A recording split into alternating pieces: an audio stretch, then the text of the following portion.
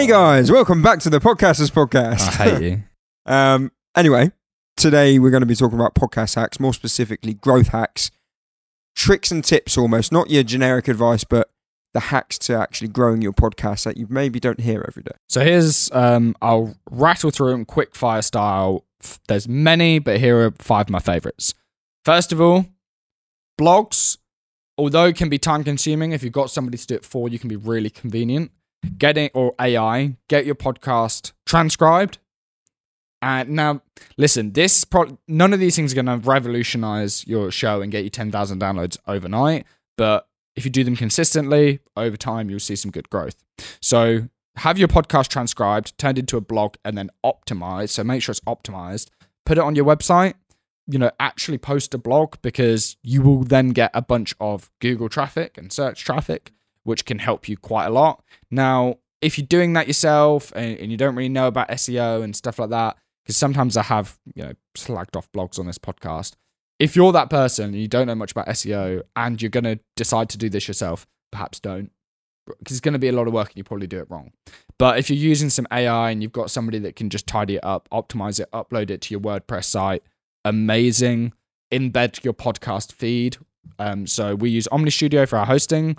It then will give you a bunch of HTML code you can embed in your WordPress site, and then now you've got podcast player there in your website with all the titles and the show notes, and then accompany that with a full SEO blog that can really help with traffic. That's 1. 2, we talk about this a lot. Give me ideas through reviews. So if you've got anything for us to cover, you've got any questions, you got any suggestions, leave me a review. We read them all. We'll give you a shout out. We'll create some content for you.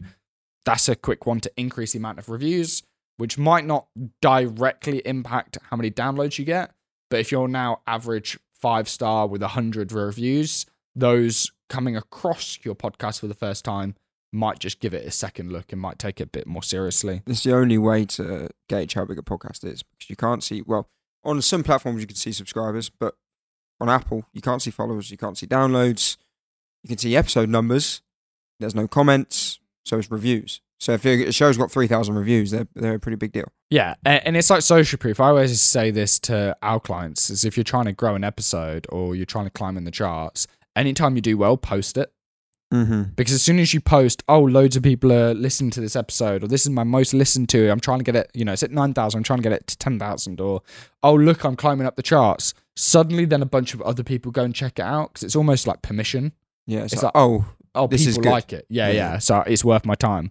So that helps. Link related episodes in your show notes.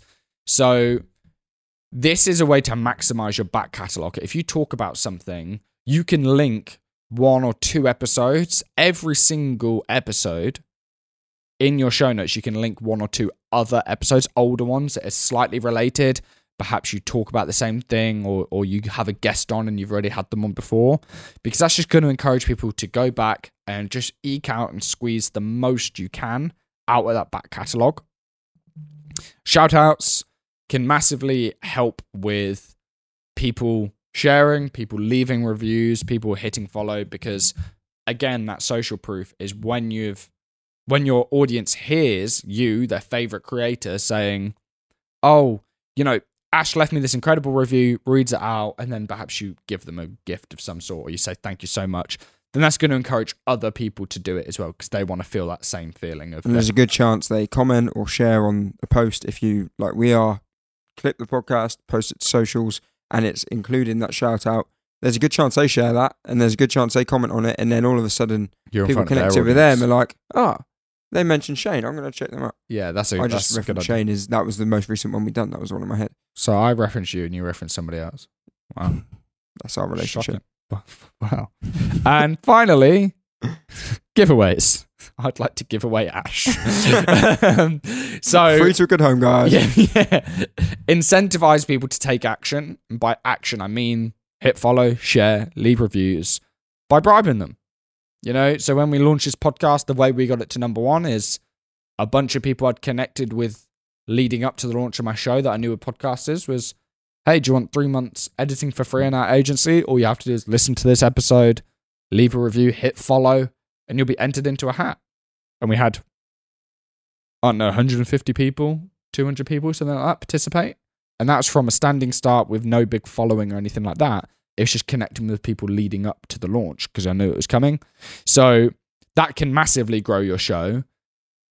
And then actually some of the guests I had who were on my launch episodes as I was climbing the charts, they were then sharing that on their story and tagging me. So I was getting in front of all of their audience as well. So super quick episode, just 5 quick growth hacks that isn't going to massively impact you, but when done consistently over 6 months, 12 months, you will see a really, really good increase in your numbers. And just a really quick tip for anybody, because this is a conversation I had with a client today who's beating herself up. If you're wondering why my podcast hasn't grown, look in your hosting site and compare yourself to last year, 6 months ago. Look at your growth year on year.